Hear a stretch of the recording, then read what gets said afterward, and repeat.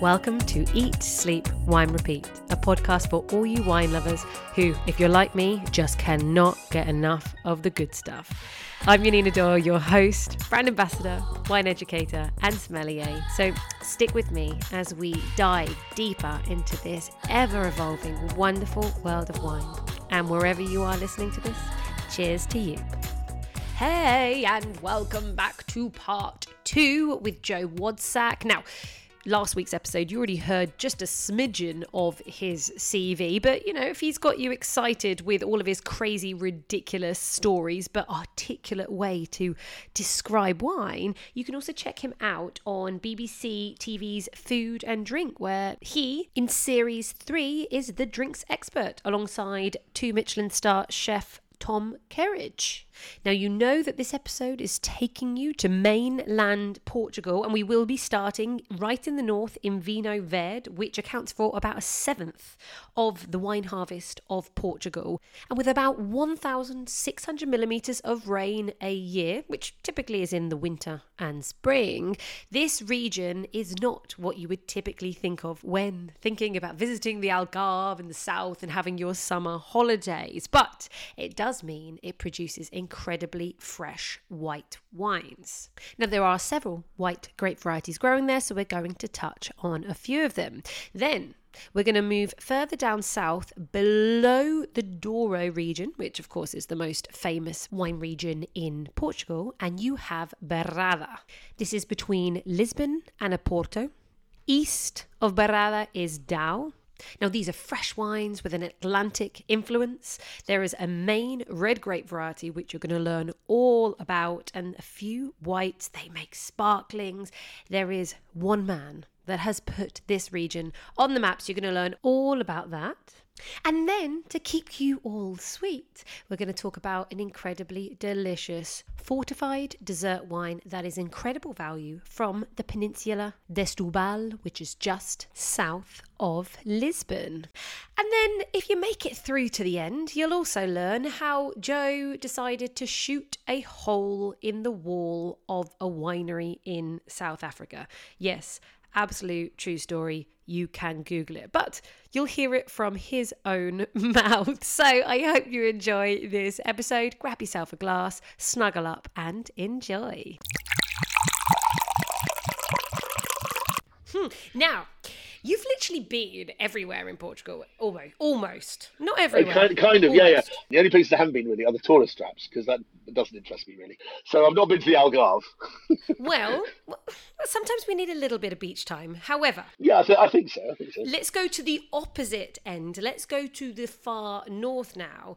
I want you to talk to me about Vinho Verde. So, funny enough, we finished talking about Madeira, which is a pretty green island. But let's go over to Vinho Verde, which is so green. The wine, the typical way of the wine is almost green, hence verde. But also it is very, very green because it rains a lot and it's wet and it's the most good climate of Portugal. So what was it like when you went there? I went out of season, so it wasn't particularly warm, but it was sunny and bright. Okay. I think I went there in like kind of November, and I was expecting to be very wet, but actually that's not a wet season in Portugal.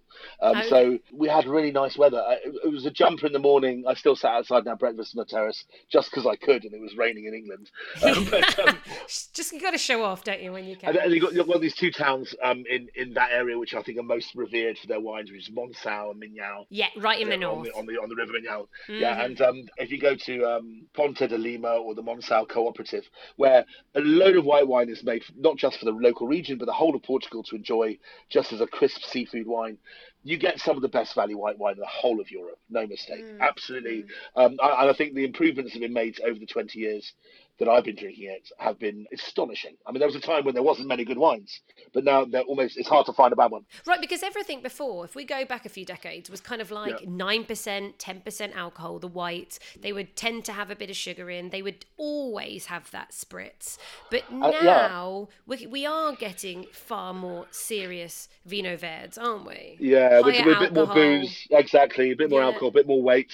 And I think there are those 1 or 2 which are most spoken about, but are the least typical, right? So you've got things like Sualiero, which is a wonderful producer making wines around the 22 pound mark.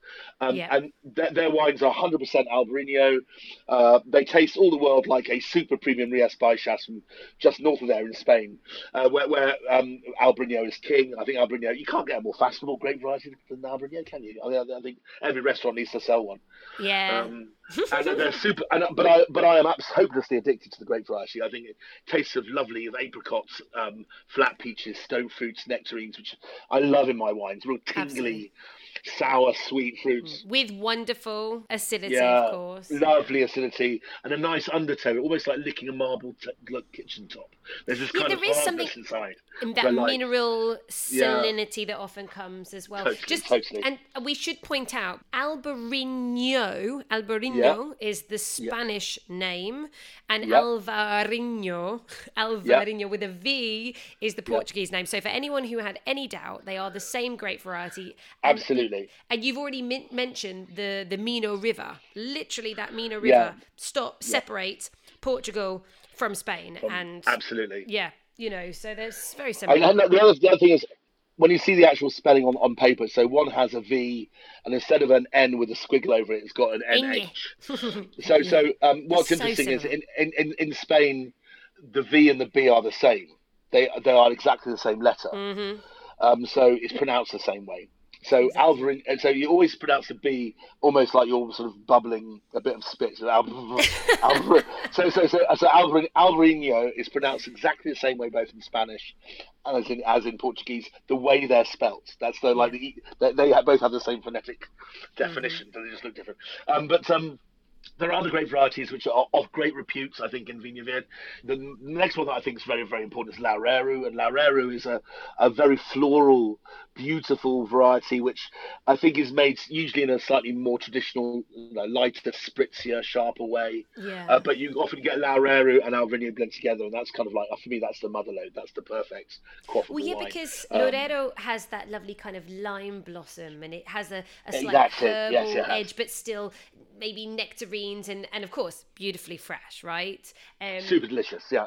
And that tends to come from more of the best examples come from the middle of the Vinha Verde, right? In a Lima region, right? Yes, I think so. Yeah, and Lima is where the best sun sites are. They're slightly angled towards the sun. The soils are a little bit more granitic, so they produce a much purer wine. And the other thing is, I always asked about Vinha Verde, why it's called Vinha Verde. And somebody once said to me, although I've never seen it written in books, although it makes so much sense, I'm inclined to believe it, is that the reason why Vinha Verde is called Vinha Verde is because it doesn't go through malolactic fermentation. Now, let's slow that down a bit. Okay. When a wine is fermented, the sugar turns to alcohol, obviously. The alcoholic fermentation is a very complex biological action. There's 74 steps between sugar and alcohol. 74? But then after, there's 74 steps. So then you go from, but then you've got the malolactic conversion, which is a simpler chemical equation, but a more complicated thing because it's enacted by bacteria. And that is that you get two malic acid molecules, which are apely acids, and they're put together to create a lactic acid molecule. And the byproduct is one molecule of water and one molecule of alcohol. Okay, I can definitely tell that you've done a chemistry degree. So what happens is the wine ends up tasting softer, but it also goes up in alcohol as well. So the thing about Vinha Verde is that Vinha Verde, to my knowledge, in the old days I didn't check, but it never goes through malolactic. And that's the reason why it's called Vinha Verde. Well, that's how somebody said to me, that it's called Vinha Verde not because the wines are green, but it's because the wines have malic acid in, not lactic acid in. And I said, why would you say that? Why? I mean, they said, well, because when people came on package holidays from England, from all over the world, in fact, Germany, whatever, Sweden, for the first time in the 70s, they'd all sit around a table. The tour operator would come and go, right, girls, right, we've got a few nice trips you can book yourselves on. That's Tracy if you'd like to go on the coach. Now, everyone's going to have a nice traditional local glass of local wine, all right? So we're going to pour you a nice glass of wine. And they would always serve you Vinha Verde, but a red one. And red Vinha Verde is the nastiest wine in the world.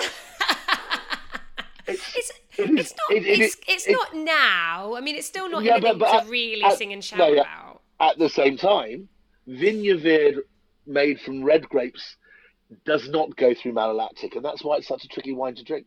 It's like chewing on too sharp. hazel sticks. Yeah, it's like chewing on like sappy wood sticks. It's like the tannins are green and sour.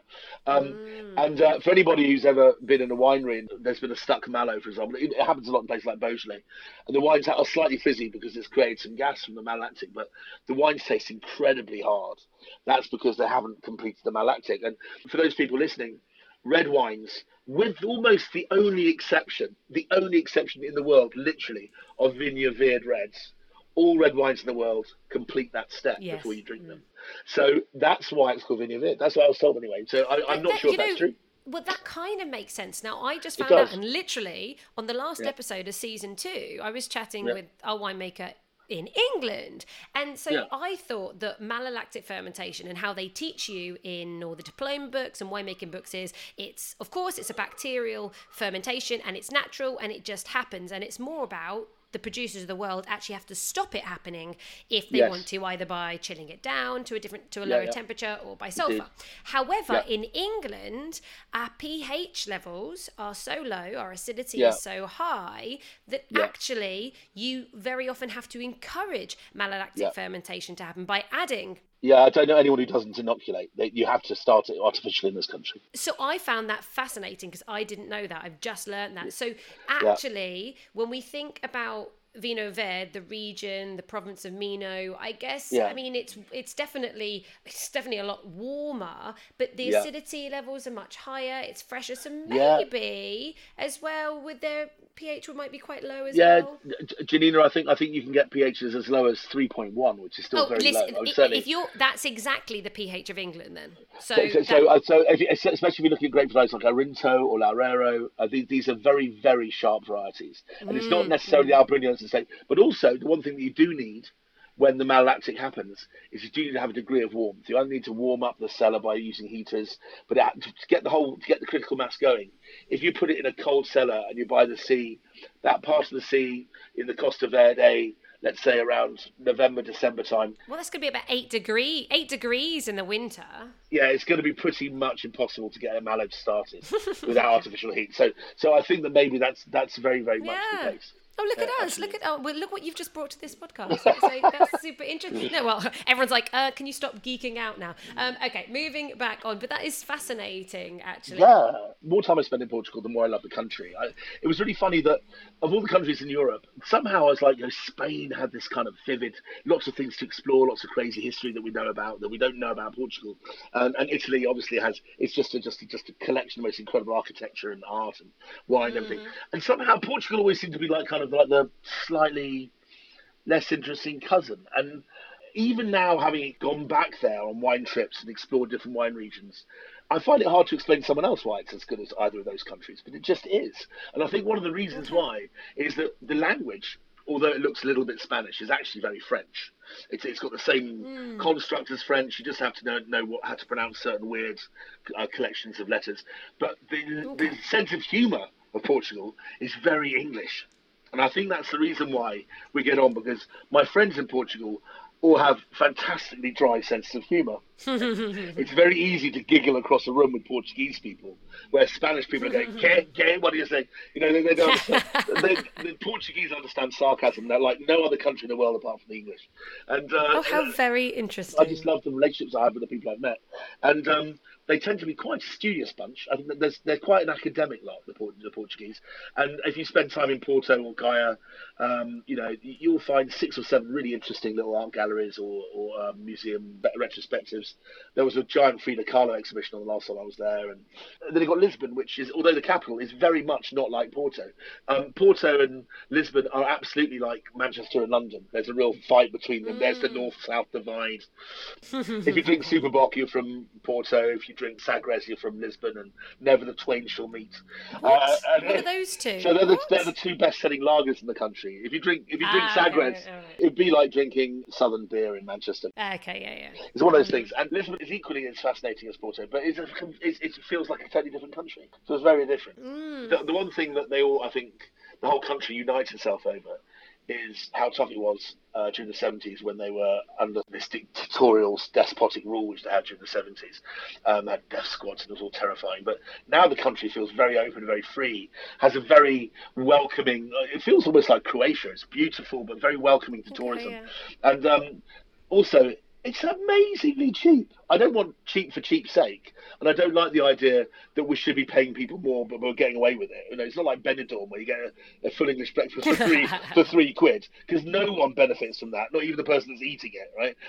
So, but you can go to Setúbal and you can sit down half an hour on a golden beach, half an hour south of the capital city, and you can sit down at a really, really good little tabanco, a little different bistro, and you can have a starter, a platter of the local food, maybe some deep fried cuttlefish fish with some chips and a nice salad. You get half a bottle of red or white wine with that. You get coffee and dessert. That's like €9 all in. Oh my God. And it's like nobody wants to rip anyone off in Portugal. Everything's a fair price, and that includes the wines. The wines are great value. Well, and I imagine as well, we were talking in the episode before about Madeira, which is not, unfortunately, so affordable. No. But Moscatel de Setúbal, you just mentioned, right?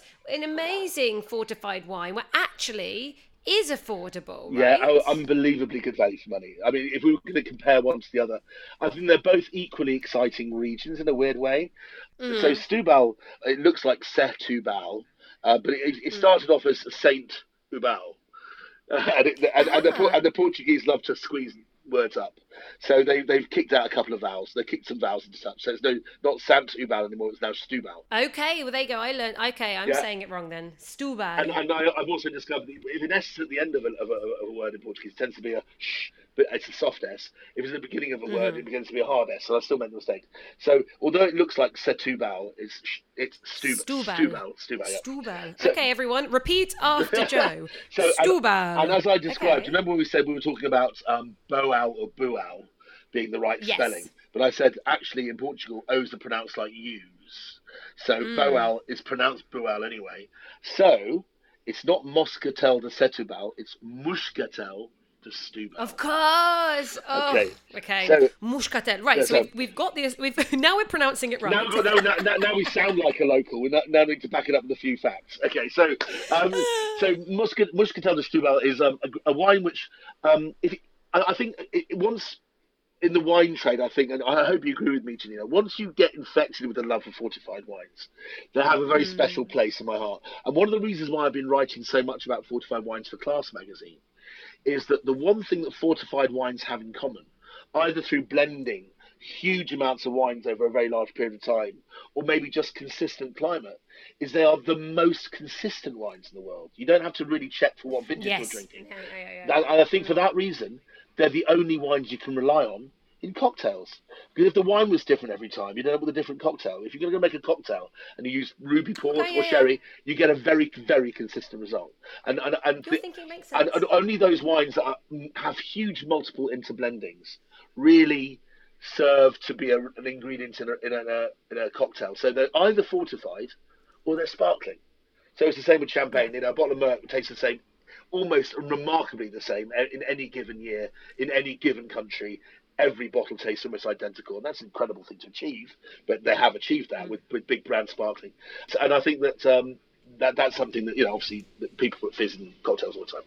Anyway, so the Moscatel de Setúbal is a port, no more no less. It's made exactly the same way as the wines in the Douro Valley, which is they get grapes.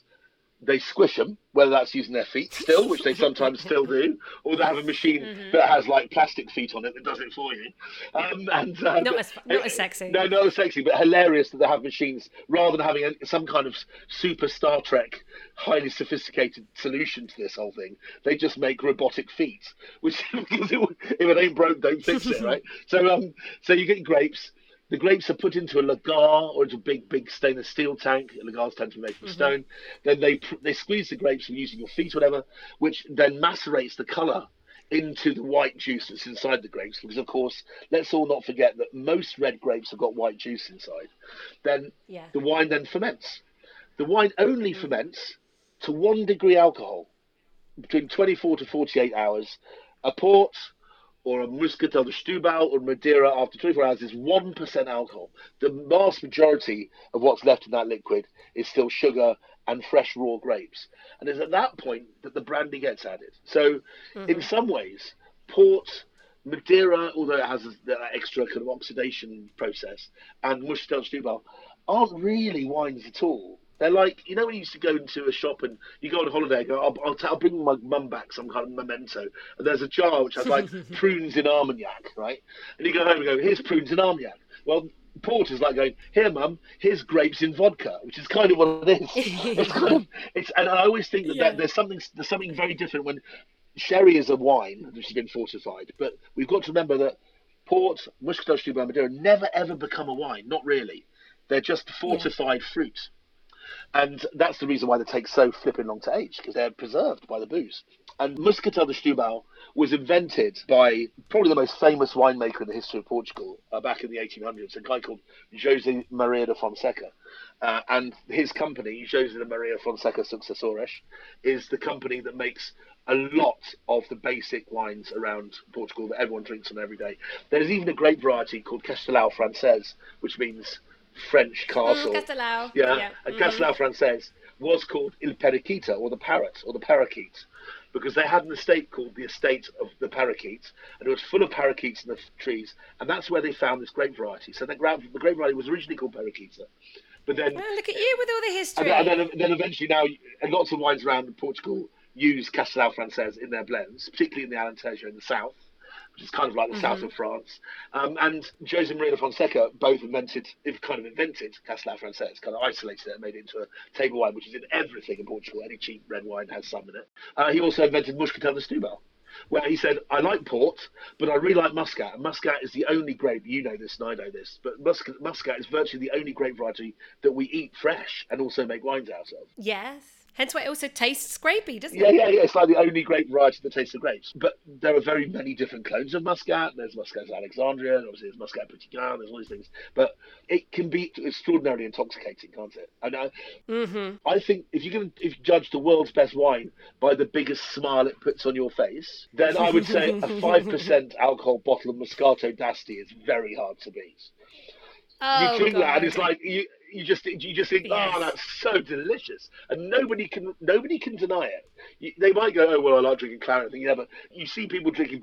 There are people that can drink a bottle of Bordeaux that costs them £300 at a restaurant and not crack a smile. I dare them not to crack a smile with a glass of Moscato d'Asti in front of them, or a glass of Muscatel de Stubal, because it just reminds you of all those beautiful fruit flavours as a child, like raisins and sultanas. When it gets older, it has what the French call torrefaction, which is the smell of roasting coffee and dried figs, and all those wonderful smells and flavours, and toffee and molasses and butterscotch and all those things. And the older it gets, the less floral and the more chewy it gets. But Muscatel de Stubal. Come on, get it right. Yeah, exactly. Muscatel de Stubal is basically taking the port process, which is a reliable way of guaranteeing that wine keeps forever, literally. But they've been using just Muscat as the grape variety, Muscatel. And it's to die for. In 1811, when José Maria made it, he was the only person making it. About 25 years ago, he ended up being the only person still making it, apart from the Bacalao estates down the road. But it nearly became extinct. Who were doing great versions. Yeah, okay. And it nearly became completely extinct. We've now got a lovely handful of growers. I reckon there's probably about 25 growers in Stubal. Some of them are young, very, very talented female winemakers, and some of them are old families that are doing it. And I'm going with my wife to Stubal in a couple of weeks to go and do a little tasting of some of the ones I don't know, and I'll be bringing back and doing some masterclasses for the trade in September at the SIT tastings. So if anybody's in the trade and they want to come and taste Muscatel de Stubal, I'm going to be doing a masterclass on it on the 19th of September in Manchester and on the 21st September in London. Very exciting. And hopefully I'll have wines from 5 years old to possibly even 100 years old. Yeah, because there are some great age styles out there, aren't they? And then they age them in wood and they don't filter them. And then, of course, they get more dried fruits and nuts and spice and figs and all of that. The first time I got excited about Stubal and think, I must know what this tastes like, I read an article in Wine magazine back in the day by the lovely Simon Woods, who writes very well. And he's a very talented wine guy up in Manchester. And he said he went to a tasting of Stubals, not knowing what they'd be like, but having the same intrigue that I did. I love port, I love Madeira, I love sherry. surely I'm going to like Moscatel de Stubal. I'm going to go and check it out. So he went along and he said there was 20 wines in the tasting. And he got to like wine 6 and he's like, I've scored this 97 out of 100, and every wine is getting a higher score. He said he didn't know where to go because he didn't know what to expect. He said by the end of the tasting, he was scoring wines 136 out of 100 Oh my God. because 100 wasn't a good enough parameter. He didn't expect them to be that good. And when they get old, they become genuinely sublime. Some of the most special wine you can possibly drink, and they don't cost crazy money. You can buy a 20-year-old Muscatel de Stubal from Jose Maria, where of course if it says it's 20 years old, that's the youngest drink in there. So some of the drink in there is 80 years old.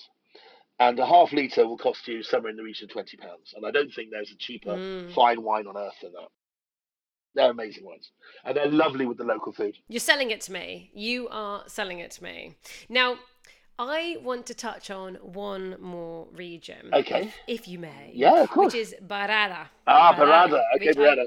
Which I've always had a soft spot for Luis Pato wines, and now his daughter, Philippa Pato, who definitely are just people that, you know, everyone, you need to go check out this. Yeah, and they're incredible people to be around. They just have this amazing joie de vivre and belief in what they're doing and self-belief. And Philippa Pato is making some of the most exciting wines in North Portugal right now. I love her fizz particularly. It's made from Maria Gomes and Barada. It's made from Barga actually. He makes this fizz out of Barga. Well, that's what I find fascinating. The grapes that they're using. But yeah, carry on. So Barada is for those people listening is a region which is just south of Gaia and Porto on the map. So it's kind of like 2/3 down the coast of Portugal, and it's just a little bit inland, just south of where the Douro Valley would be, but it actually hits the coast. So the region sort of literally just south of the city of Porto and Gaia, which are kind of together on the sort of mouth of the river, to about sort of 30 miles in is Barada, and then it becomes Dao, which is south of actually the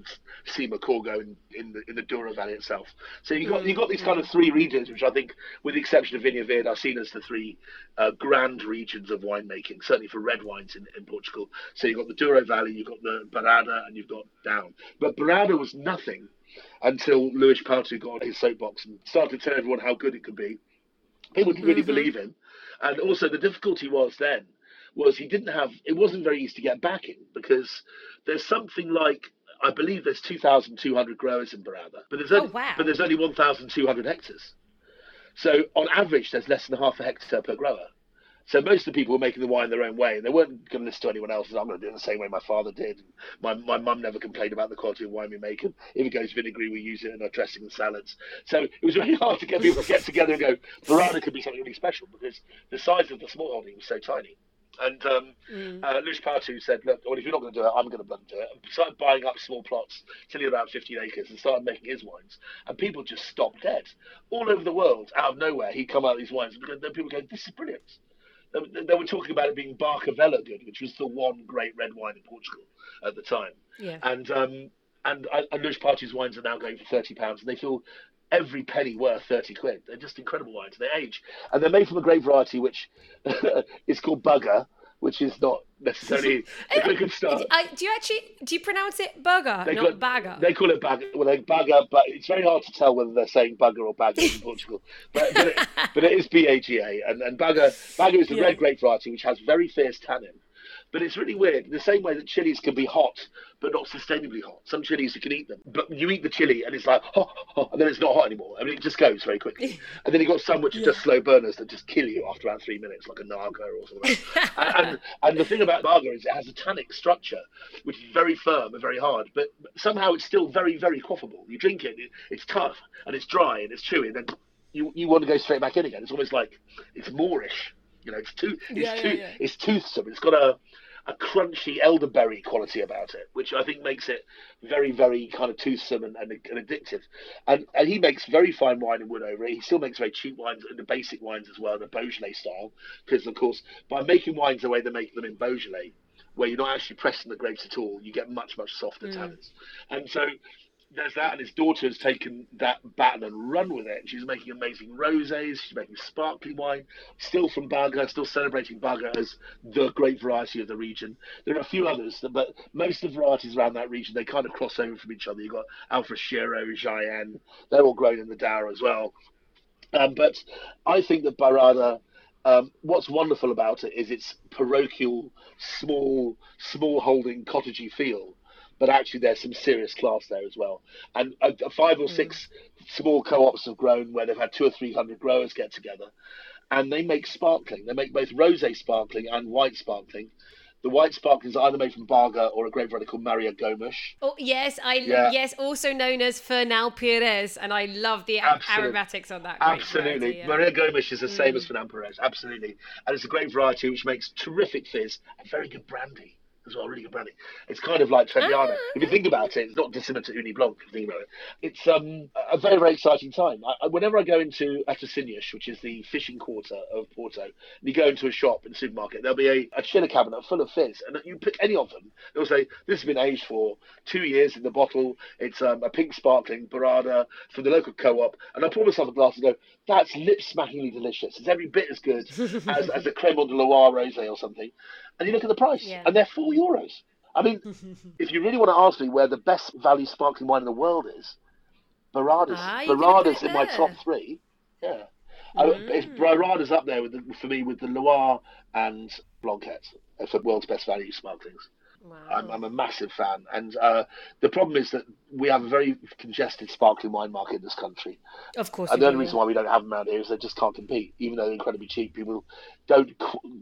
The Portuguese penny didn't quite drop far enough yet, but I can see one day those wines being in every supermarket and every high street retailer because they're really terrific, ready for money. Okay, there we go. I think that's a nice way to end the education lesson. Yeah. Now, I want to finish with something quite impressive for everyone, because, I mean, you've done a million things everywhere in every country, and you used to co-present Great Wine Walks. Yeah. And then you told me that you shot a hole into the wall of a winery with a rifle. Was that on one of your not-so-great wine walks? Was I sober? No. Was I holding a loaded rifle? Yes. That's incredibly irresponsible. Was that also the same? This is how it happened. Okay. What's funny about this is I'll tell you what happened when the story Chinese whispered in it up to the FT, because my brother rang me up and said, is this you? And there's an article in the FT which just basically exaggerated everything that happened. And apparently I went on a machine gun spree with an AK-47. But what happened was this. I was on a trip with my dear friend Chris Orr, who used to be the editor and then assistant editor of Decanter magazine and Wine magazine, then became managing director of Quintessentially Wines and so forth. Anyway, we were on a trip. One of the great privileges of our industry is we get invited to go into Cape Wine. Cape Wine's happening this year, but it's a trip to Cape Town where the country spends a considerable amount of money on virtually every wine export market and invites journalists and buyers over to Cape Town. It used to happen every year, then it was every other year, now it's every 3 years. But I was at Cape Wine, I believe it was 2008, I think probably, and we went to one of the most beautiful and picturesque and competent wineries in the whole of South Africa, and it's a good 5-hour drive out of Cape Town, and it's a place right up the coast going towards Namibia called Cederberg. And Cederberg are specialists in Chenin Blanc and Shiraz, and they make very, very good wines north of the Tulbagh Mountains. You drive all the way through the very fashionable Swartland that's up on the left-hand side. But you come off a track, and then you're on a dirt track in the back of a bucky with a crate of warm lager for about 4 hours until you get to this place in the middle of nowhere, which has a campsite, a beautiful place for people to go on holiday. That's a big staycation site for people in Cape Town. But also they have these vineyards which are just drop dead gorgeous. They have big, tall, pink rocks that have been wind eroded away, so they look like Lot's wife, like humans preserved in rock, just standing there still in the middle of the vineyard. It's extraordinary. Bright blue skies, bright red rocks. It feels like the front of an NXS album cover or something. And it's like kind of really amazing visuals. And these vineyards are really special, and some of them are very elevated. They also make very good South African Sauvignon Blanc, but those vineyards are right down in the south. But David Nieuwoud, who's the head winemaker of Cederberg, is one of the greats. Anyway, he set up a tasting to taste all his new top wines, and they've just taken the step up from going from having very, very good premium wines to having a range of wines around the £20 mark, which seemed to be very bold at the time because the South African exchange rate was very weak, and then they said, the last thing we need is posh wine. And so, well, no, we need the world to spend more money on our wine. So they brought out this range of Cabernets and Shirazes. I'm in the back of this truck. I'd spent 4 days basically on the source with my dear friend Chris Orr, and I was tired. I was dehydrated, so I was getting a bit giddy. and all I wanted was some water. There was no water at the tasting table. I thought, I need to go to the loo anyway. So I got up and I staggered. I felt really dizzy. I thought, oh my God, I'm really quite drunk. I remember Chris all giggling, going, oh, be careful, take care of yourself. And I walked into their wonderful house, and it's one of those Cape Dutch houses. It was built in 1690, maybe. The walls are 2 feet thick, but an old stone house. And I walk up to the lavatory door and I shake the door, and outside I can see all the staff from the house preparing this huge braai for us, this big barbecue. And I knock on the door, and there's a chap inside. There's a chap called Patrick Schmidt, who is the editor. Oh, of course, Patrick Schmidt, by the way, of Drinks Business, who I've known for many, many years. And he said, no, I'm sorry, it's going to be a while. And I said, oh, dear. And I see this gun safe in the corner of the room.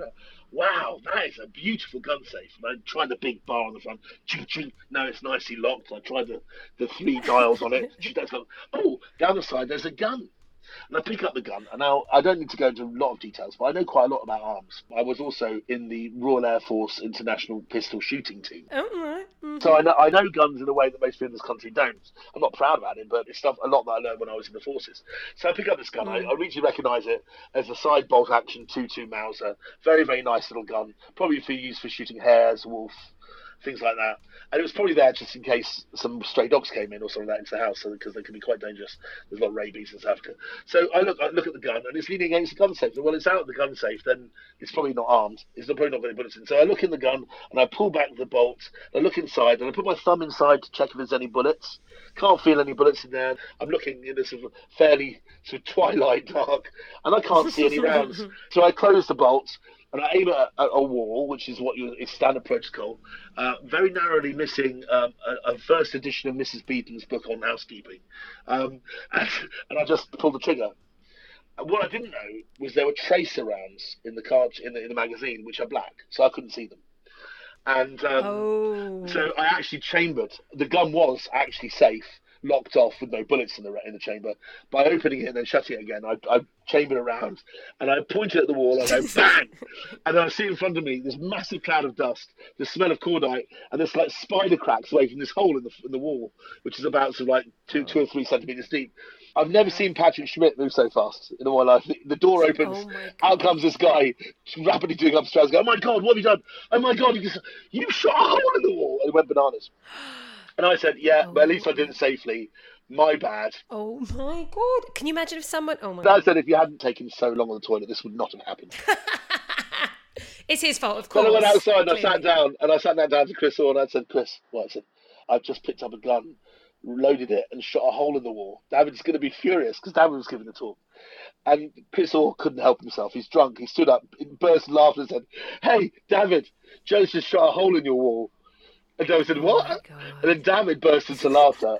Everyone's stunned silence. The look on Jancis Robinson's face was quite exciting. Well, that changes up a wine trip. Yeah, so that shakes things up a bit. And Jancis suddenly woke up, and there was Tim Atkin and a few other people. And then we run inside and see the hole in the wall, the cracks in the wall. And I said, look, I chambered around. I didn't know there were tracer rounds. I shot it against the wall just because it was a safe shot to take. He said, well, good gun protocol, Joe, but what about my wall? And I said, I don't know what you're going to do with the wall. Anyway, this made so much news. I got a case of wine from David at Christmas. It said, there's no such thing as bad press, is there, Joe? We sent out 120 samples since your shenanigans. Thank you very much. And he sent me a box of wine and a pot of polyfiller in a bow.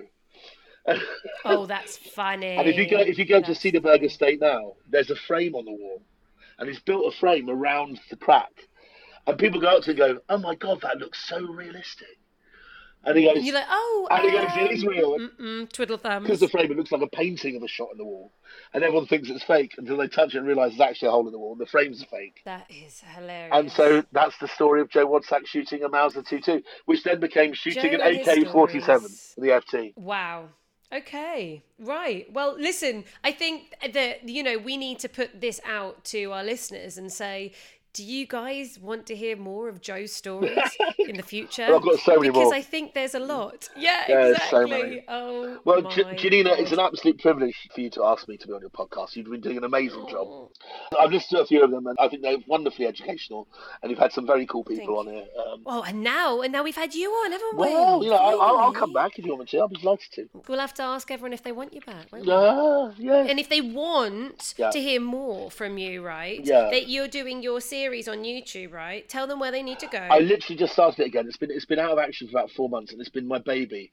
But if you go to YouTube, please come and subscribe. I would love to have some more subscribers. It'd be nice to have over 1,000 anyway. But I have a very high quality of subscribers. It's great. The whole trade seems to be watching Joe messing around in his front room. If you go to YouTube and put in the Drinks Coach UK, during lockdown, I managed to knock out 151 episodes. And the episodes, bloody hell. The episodes aren't just about wine. There are some that are devoted to specific spirits. We've got some on tequila, some on straight rye, some on bourbons. There's some on how to make certain cocktails. Hopefully, it's a lot of fun content. And the content is just me. It's like an alcohol Tourette's, me just shouting at the camera about various aspects. Some of it's very educational. I think if you go to some of the things I'm in love with, things like the wines of Lebanon, the wines of Portugal, sherry, Sicily, for example, Greece. I've done a real deep dive for those people who want to do a studying for exams and you want to know more about Greek wine. I've done 3 specials last year. People were very kind and donated some very high quality samples for me to discuss. And my wife draws these lovely maps which I hold up to the camera because I love the whole low fineness and all that. Who doesn't love a wine map? I know, we need wine maps because, oh my God, there's enough wine regions. Exactly. So the Drinks Coach UK, if you want to follow me on social media, on Twitter and Instagram, I'm Vinesack, Vinesack, all lowercase. Again, it'd be lovely to see you there. And Drinks Coach UK is starting up. I'm editing my first show of what I'm going to now call Series 2 this evening, actually. So it should go up for tomorrow night. When you hear this podcast, if you'd like to look for episode 153 will be the first new one, I think. But have a look through. I mean, I'm sure there's stuff there that'll make you at least chuckle a little bit. It's got to be one episode for everyone. Yeah, and it's full of anecdotes as well. There's these kind of stories turn up in every episode. What's coming up soon? I'm doing one on some very nice dried German Rieslings. I've got I've done a tasting on.